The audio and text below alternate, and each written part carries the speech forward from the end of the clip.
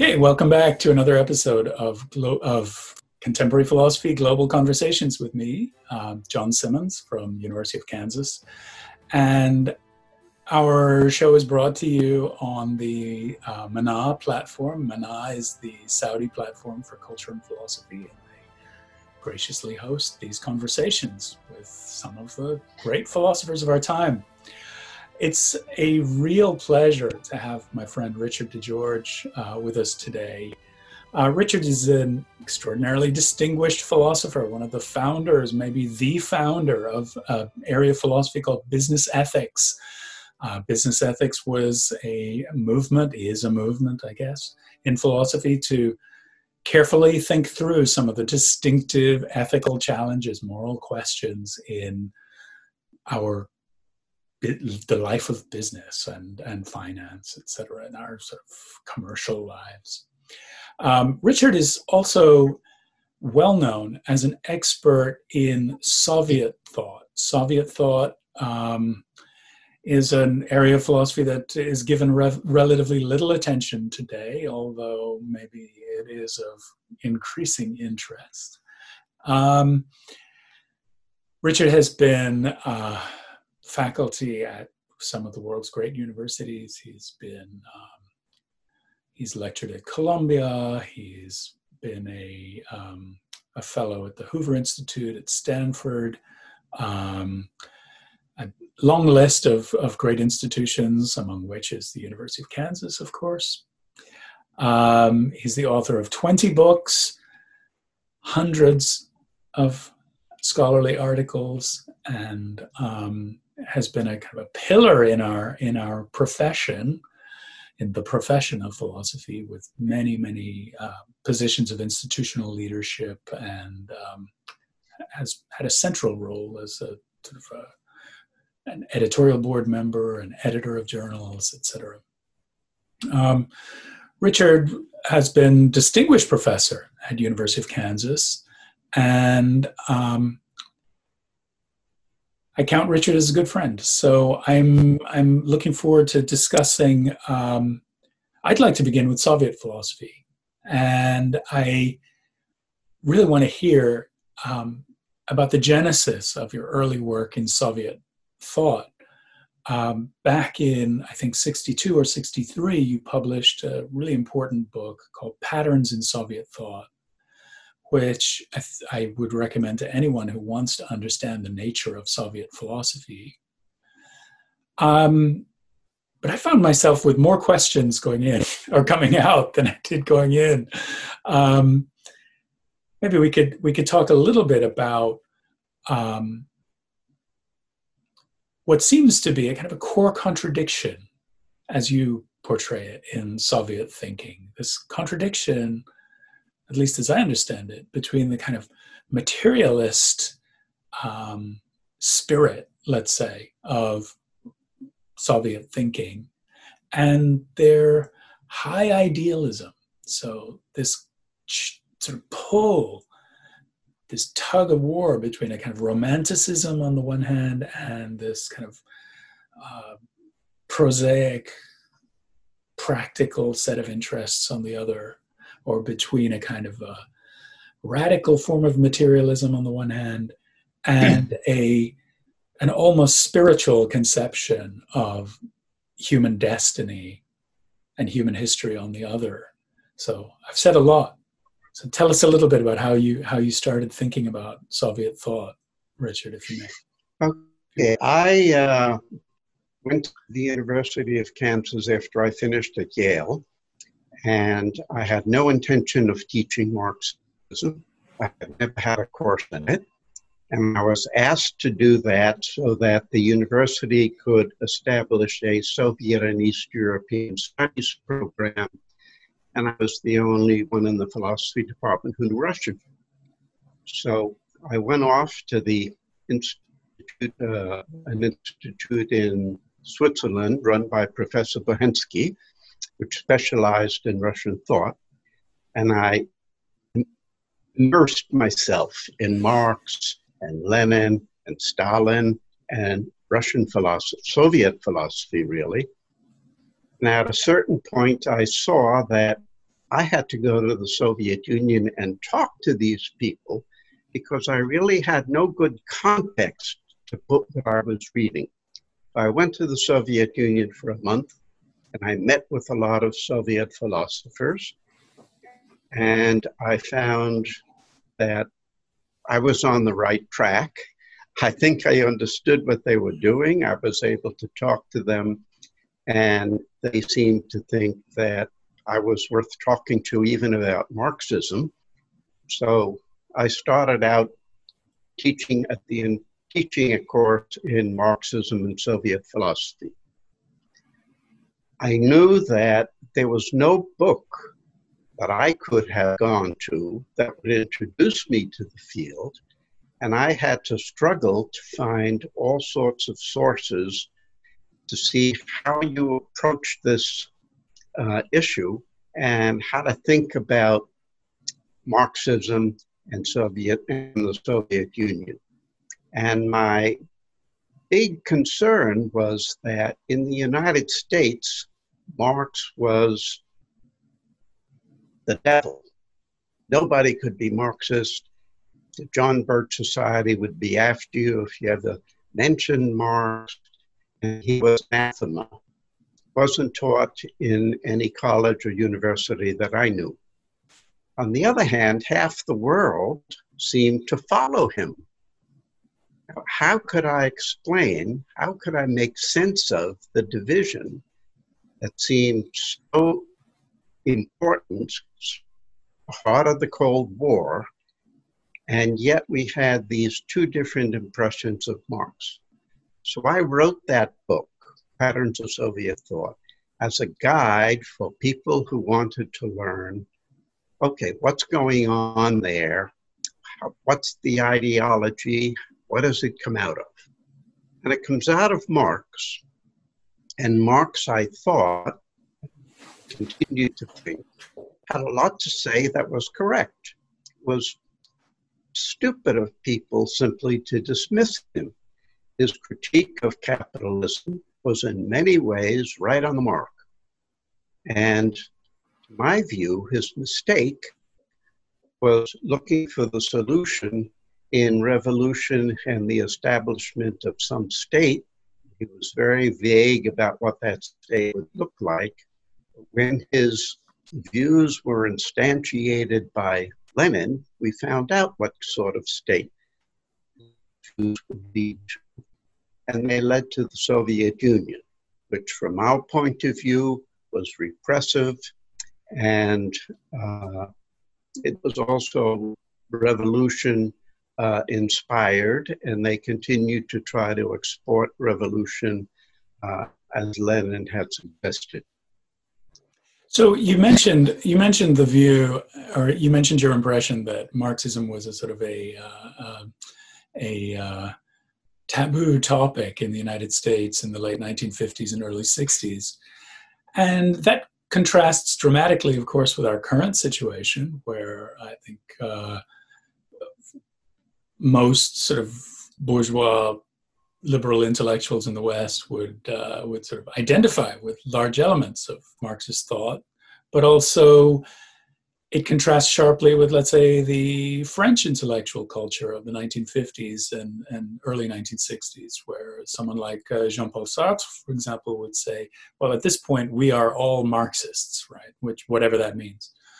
Yes. So it's as, you know, okay, there are all kinds of debates and fractures within French thought, but it certainly seemed as though existential philosophy after the Second World War was at least attracted to communist and Marxist thought in ways that that we're familiar with today.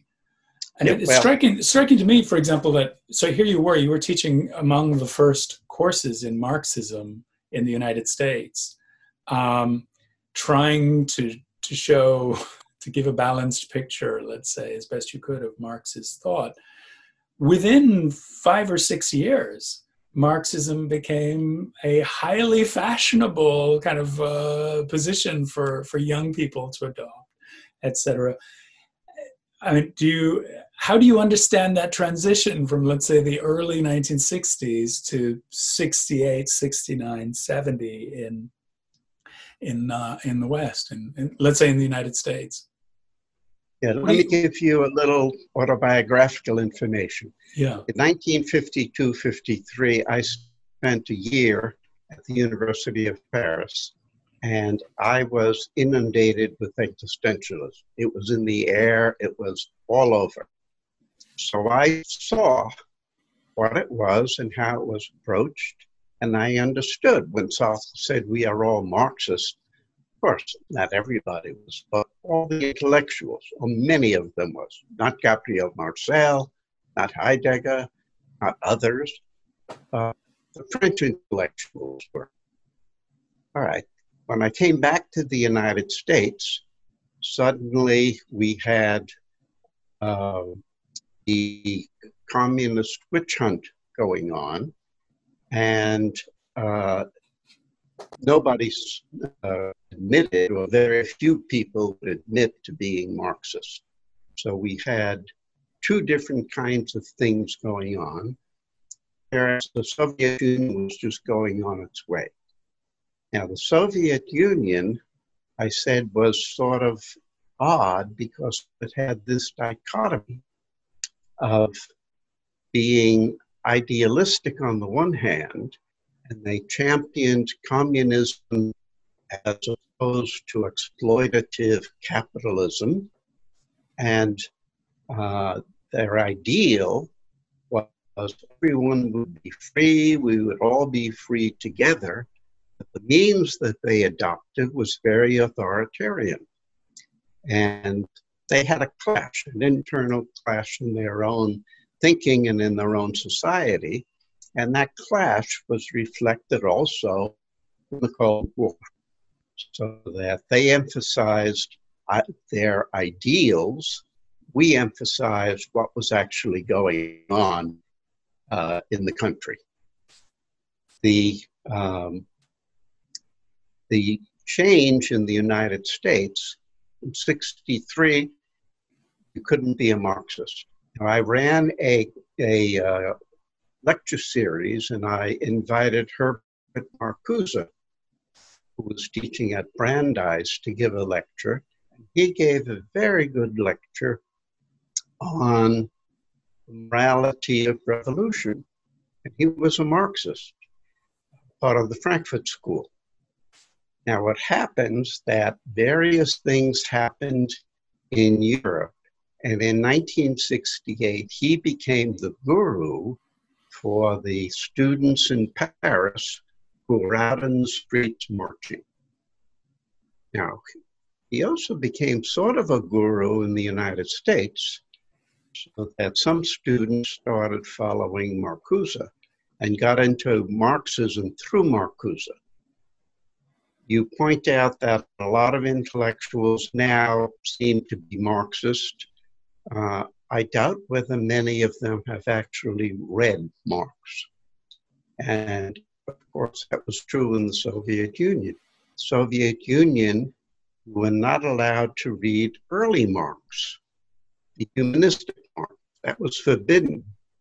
In one of my trips, I had an early work of Marx, and it was confiscated at the border.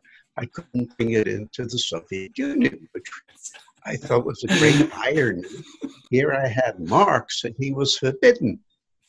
All right, that's the way things were. So trying to get your mind around these contradictions was part of my job. And that's what I pursue. That's what I tried to talk to Soviet philosophers about, how they lived with that sort of dichotomy. And I was told privately that a lot of my criticism they agreed with, but they couldn't say so. And the more I found out about what goes on in the universities there, the more I saw that the students really didn't take Marxism all that seriously. They followed the Soviet rules because they had to, but they were not ideological conformists, except really on the surface. To get anything published, you had to start with a little praise of Marx or Lenin, and then you get into the real work. I also found out that many of the things I talked about in Patterns of Soviet Thought about Soviet philosophy, that was available only to a certain limited number of people. The printing for those books was less than 2,000. And what the people got was a lot of propaganda, always in Marxist terminology, but I wouldn't take it seriously. I wouldn't consider it serious philosophy. The serious philosophy, to the extent it was done, was done sort of privately. And people wrote for the draw. They didn't publish. But there was some good thinking going on, but you never saw it in print.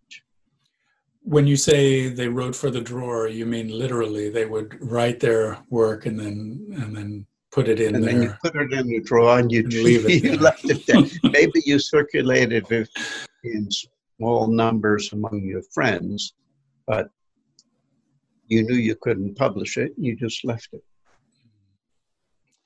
Interesting. This is great. So tell us, I mean, what was, when you saw this transition in United States and I guess in the West generally, from the early 1960s to the late 1960s, you put Marcuse, or you mentioned Marcuse as part of that story.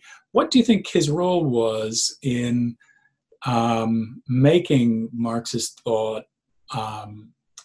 palatable or attractive to a Western audience of young people? Well, first of all, he didn't follow the Soviet line. Secondly, he emphasized the humanistic part of Marx, which wasn't allowed in the Soviet Union. And he had followers. Angela Davis was a student, and mm-hmm. she was radical firebrand, very influential. And there were others who were like her, very influential, whom Marx followed mostly his early works, and were attractive to students. The war in the Vietnam War was very unpopular, and this was sort of an alternative that students could turn to and think about their own society and how it might be changed more radically than it had been for a while, and they brought about a lot of changes. Mm-hmm. So we had, I don't know how many of them actually read Marx, but they got the feeling that things were wrong with our society, they could be changed, but it required more radical change than the simple piecemeal things that were mostly taking place. Very good. So when you then in the late 1960s, then of course you begin to turn more towards a criticism of American capitalism, a sort of a moral criticism of American capitalism. And you're recognizing that there are aspects of, let's say, our life, our commercial lives, that are unjust or could be improved, let's say. Do you see that as continuous with that transformation in American society at the time? Do you see that as orthogonal to Marxism? So, for example, you said, well, there were a lot of things that Marx said that I think were correct. And then, so maybe you can make that connection in your own thinking between Marx and business ethics. And I'll give you a little story about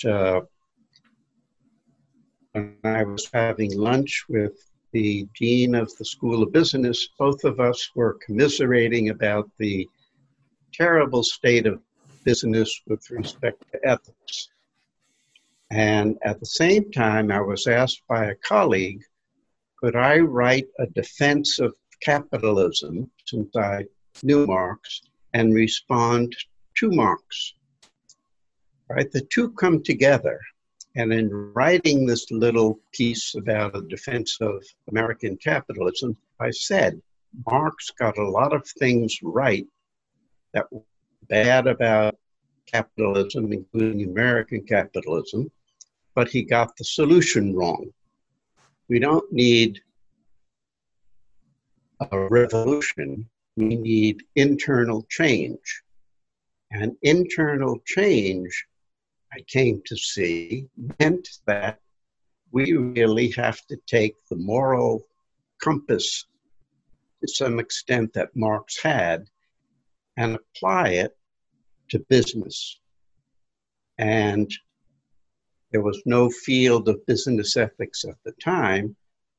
That led me to think that, yeah, we need something that systematically brings together all the complaints of people about the ugly American, about the growing power of corporations. We had various scandals at the time, Lockheed scandal, other scandals, but nobody is addressing all of those issues and tying them all together. We had women's rights, we had civil liberties, we had all sorts of movements, student protests, and my view was that all this can be brought together and made sense of, and we can have a nice systematic approach and try to inculcate ethical norms in business in a way that they weren't at the time inculcated. That led me to do business ethics, and I was doing business ethics. Hadn't been called that yet, but business ethics at the same time I was doing my Soviet studies. So it's fascinating to hear the history of business ethics as a kind of an outgrowth of this, from at least this Cold War context, and as a kind of a response to the Marxist critique.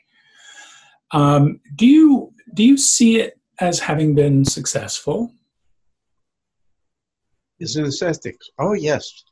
If you put yourself back in 1972, people, again, had a dichotomous view. On the one hand, business was business, and of course, you couldn't expect anything ethical from them. And on the other hand, they were very proud of free enterprise as opposed to state ownership, which they found in the Soviet Union. So here again, we had a tension that bothered me, and I wondered how that could be bridged.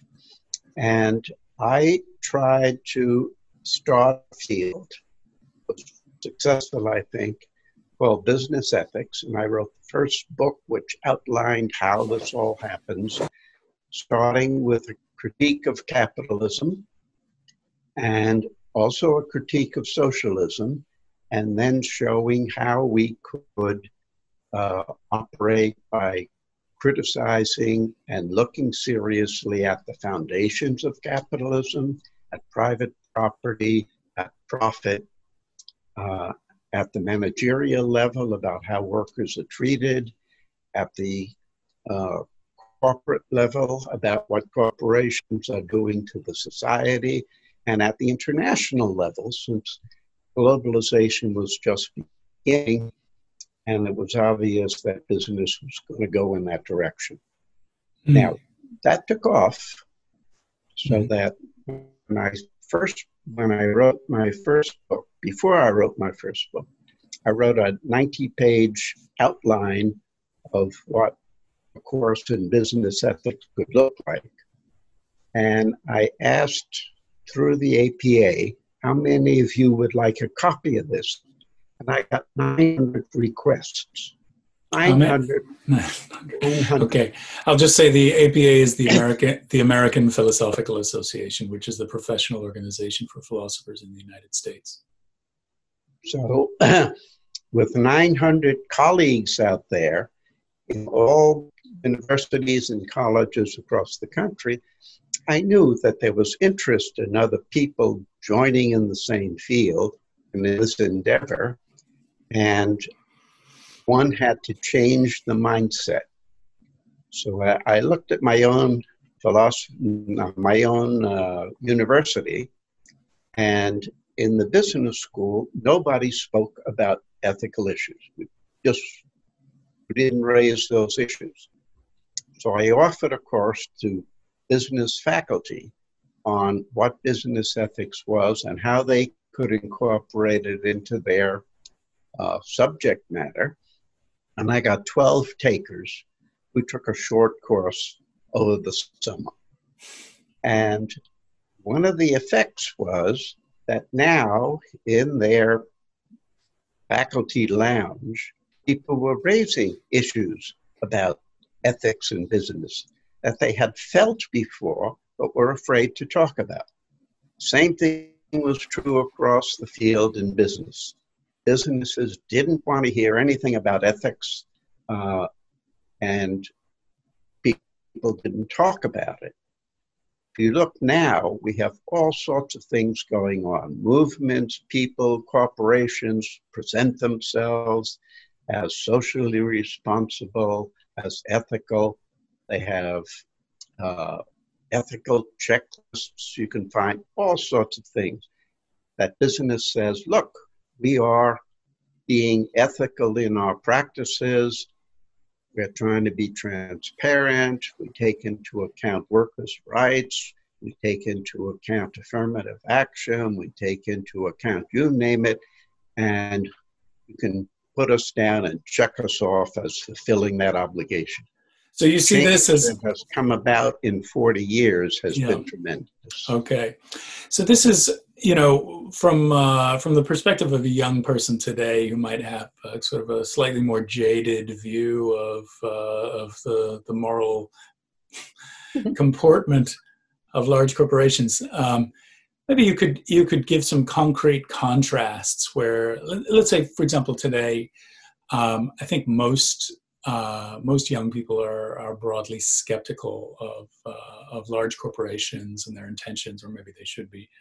And what would you say to someone like that? And how much of that credit for that transformation that you described is due to, let's say, philosophy? And how much of it do you think is due to, let's say, broader cultural factors or larger social and political movements in the West and in the United States in particular? And I'd like to see you explain or describe the role of philosophy, and I think there is one, or there has been one, in changing the way people have thought about these questions. And yeah. Okay. If I give you a little history, the business ethics started, and it was looked down upon by philosophers as not being philosophy, and it was looked down upon as business, about intrusion into their field by people who didn't know the first thing about business. Right. So we were fighting on both fronts at the same time. Nevertheless, the growth of courses in business ethics, mostly taught in philosophy departments, caught on, and it was taught in most of the major universities, a lot of the small colleges. It became not entirely accepted, but it became a fixture in the university. Did it affect business? It affected business somewhat, so that we had Johnson & Johnson with its credo was a poster child for ethics in business. There were others that were models that people in the field could point to and say, this isn't only academics, there are good corporations, and the good corporations are profitable. You don't have to choose one over the other. You can have both. But we were still I'd say, below most people's radar. In 1991, we had a new legislation, the federal sentencing guidelines for corporations, in which judges were instructed you can lower the fine of a corporation that is violating some law of the United States. You can lower their fine up to 90%. So if you're fining them $10 million, lower that 90% under certain conditions. If they have an ethics program in place, if they have a systematic way of tracking and having penalties for those who violate the ethics program. And suddenly, businesses came to those people in business ethics and said, help us. We have to have an ethics program. We don't know how to do this. We've never done it before. And there was a boom in business. Now, what happened was eventually they, of course, took over so that you had a co-option of a lot of business ethics by corporations. They started their own programs. They taught them in their own way. But they did start thinking about social responsibility. They did start thinking about workers' rights. They did start thinking about a lot of things that they hadn't paid any attention to before. Was all this due to philosophy? Of course not. So you had to have, one of the important factors was you had to have government behind us. As soon as the government came out and offered a big carrot if you were ethical, things changed. Okay. You had social movements that weren't led by philosophers, but they were effective, and some of them actually read some of the material coming out of business ethics. So I'd say we had an impact. I would say we don't take, the we being those in philosophy, don't take credit for all the changes. And there weren't enough of us in the field, and the field, when it was taken over by business schools, frequently they decided to teach their own course in business ethics, even though they had nobody there who really knew how to do it. And gradually, more people in business schools learned how to do business ethics. They weren't philosophers. They don't do it the way we do. It was more empirical, but they brought changes to the academic programs, which the accrediting agencies mandated. They mandated that there be some ethics in the business school curriculum. Right. So, yeah, there have been a lot of changes, and philosophers, I'd say, started it and were influential all along the way. It's certainly an achievement of yours and of other business ethicists that this is even a topic of conversation, I would say, and it certainly had genuine consequences. I worry a little bit when I look at the curricula in, for example, business ethics or engineering ethics, which I've looked at pretty closely. I worry about a kind of attitude of compliance and checklists, right? So it seems like the principal concern in these courses is not breaking any laws and complying with some general, rather unquestioned norms, et cetera, that are just listed as a kind of, as you said, as a checklist. And I wonder if we could talk a little bit about the sources of moral insight, so that we could, when we encounter a new domain, let's say domains like privacy violation by technology, or let's say the consequences of administrative regulation of our lives after the pandemic, et cetera, et cetera. When we encounter new contexts, there aren't preset checklists. There isn't law, and there aren't clear checklists, clear guidance that you can just turn to from your attorneys or your HR department. So what are the sources of moral insight that we could bring to these new domains? So you said, for example, that Marx was right about some things. So presumably what you have in mind there would be, let's say, the injustice of the exploitation of workers and people who don't have access to capital, don't control capital. And you would say that's unfair, right? And that's unjust. And that's a bad feature of unregulated capitalism. Where does that insight come from? What guides our moral reasoning, not only with respect to capitalism, but with respect to these new domains and new challenges? All right, let me go back again, talking about origins and beginnings. The same problem arose when business ethics started. What sources do you use? How do you approach these? How do you make it intelligible to the ordinary person? And I think you always have to start where people are. So it's, you can go out and say, this is what Aristotle said, this is what Kant said, and people say, so what? That's what he said, I never heard of them, I don't care. So what you have to do is try, first of all, to translate some of the great insights that we've had from Aristotle, Kant, Hume, Mill,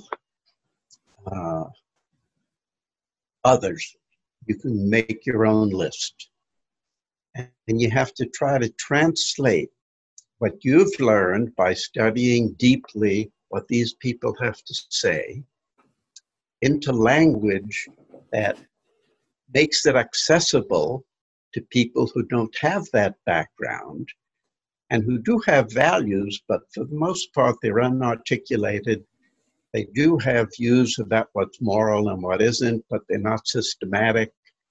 They work from intuition, and they don't know how the intuitions, if they conflict, how you settle that, so that even with students come in, and worst thing was that most of them were relativists.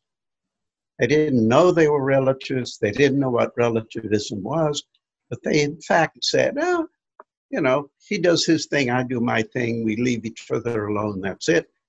Everybody's right, nobody's wrong.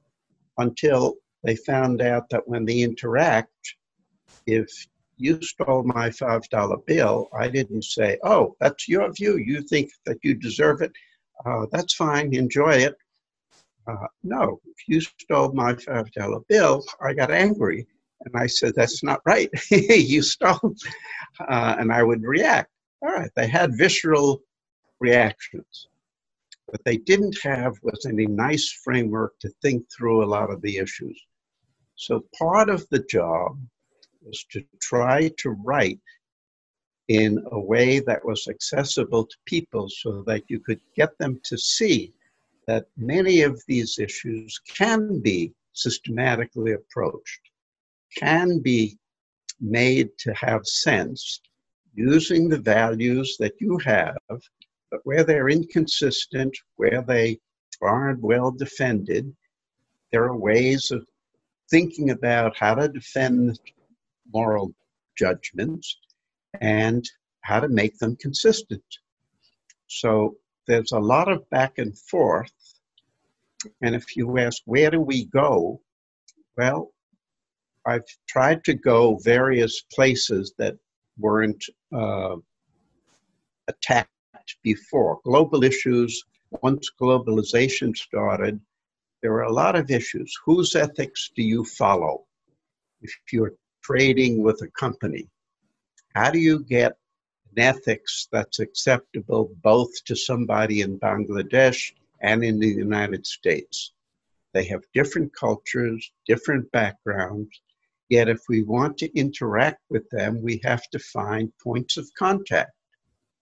And I think that a just way of dealing with this is you have to come to some sort of agreement about what would be acceptable from their point of view and from our point of view. What would both of us consider just and non-exploitative?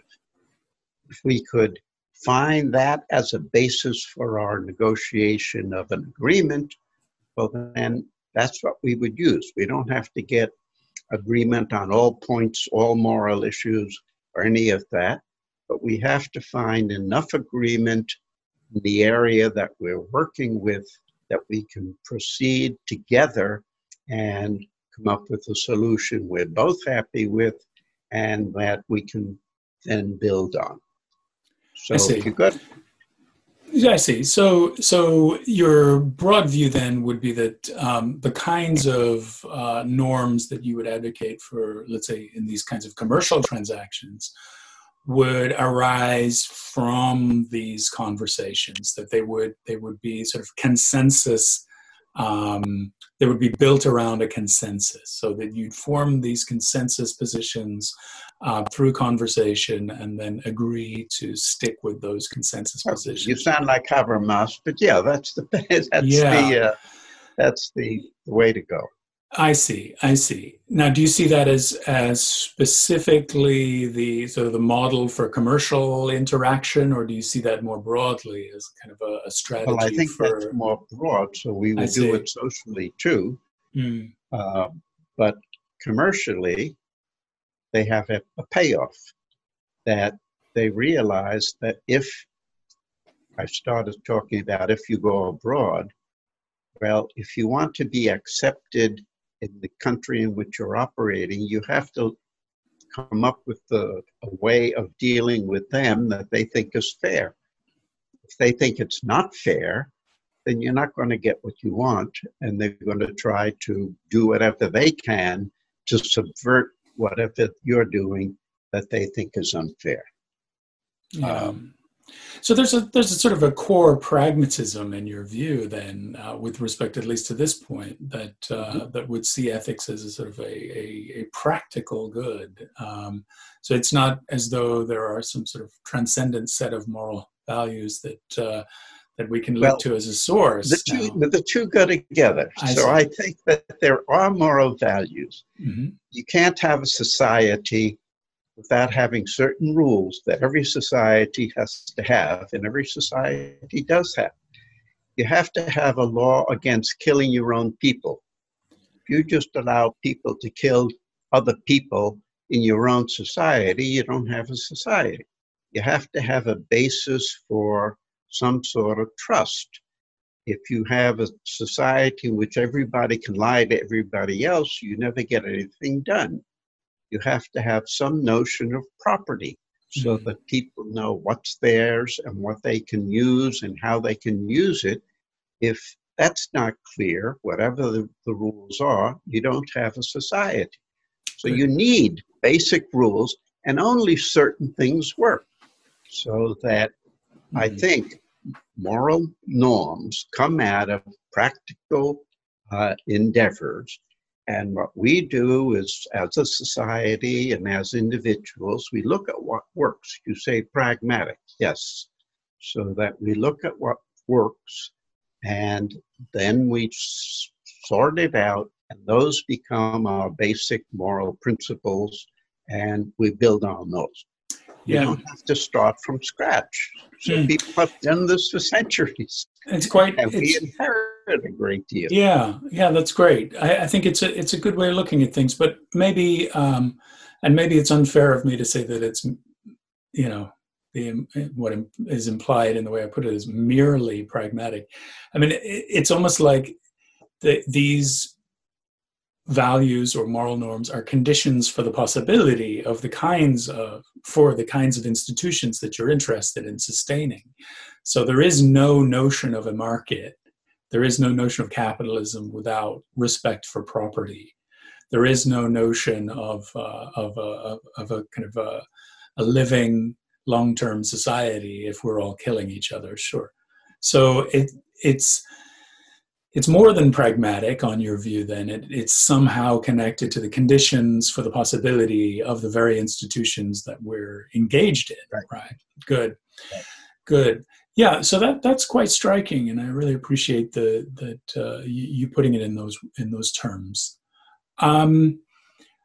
We're about to run out of time, and usually, Richard, I ask guests to give me their sense for what they hope for in the future of philosophy. And that's a sort of an odd question in some ways, but we could also parse it differently and say, well, what would you advise the interested young philosophers, or maybe not so young philosophers, who are just getting started, who are thinking about some of these questions? What would you advise them to do? So that maybe is too open of a question, All but right. I'm curious to hear your answer. I'll try to do this quickly since we don't have much time. But I think that it's important, if you're a philosopher, to first find out what did the great philosophers think. To approach philosophy as if, well, I'm only interested in what's happened the past 10 years, I don't think you get a very good sense of what philosophy is or could be. So that I think looking at the history of philosophy gives you a feel. What people have tried to do is make sense of their reality in different realms, but in very important ways. And they've come up with insights. And each one of the great thinkers has a somewhat different insight, but you can learn from all of them. The second thing I'd like to say is that I would encourage at least those who have an interest in following, I hate to call it applied philosophy, but think, how can I make a difference in society? Well, I think you make a difference in society by trying to articulate some of the ideals and goals that philosophers have talked about, but that also the society needs, and in some ways inarticulately embraces. So the importance of going into medical ethics, engineering ethics, business ethics, is that you engage with society. And I think philosophers would do a lot more of engagement with society, and they can go off in their study and do the arcane work that we do, but it shouldn't end there.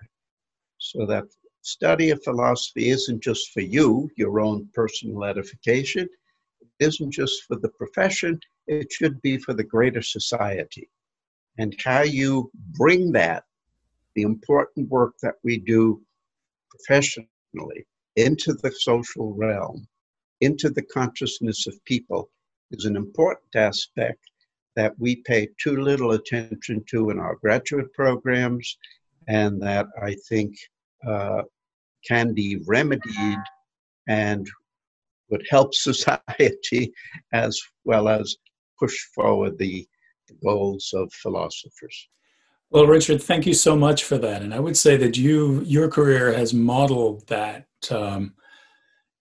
ideal of the engaged philosopher, and your work, of course, has had extraordinarily positive impact over the course of the past 40 years. So I'm grateful for that, and thank you. And you're definitely a model for what a good philosopher should actually do and be. So thank you very much, Richard. I appreciate your time and thoughtful answers to our questions. And I hope that viewers can send you an email to follow up, ask you questions. You're easy to find on the internet. So Richard DeGeorge, thanks very much. Thank you.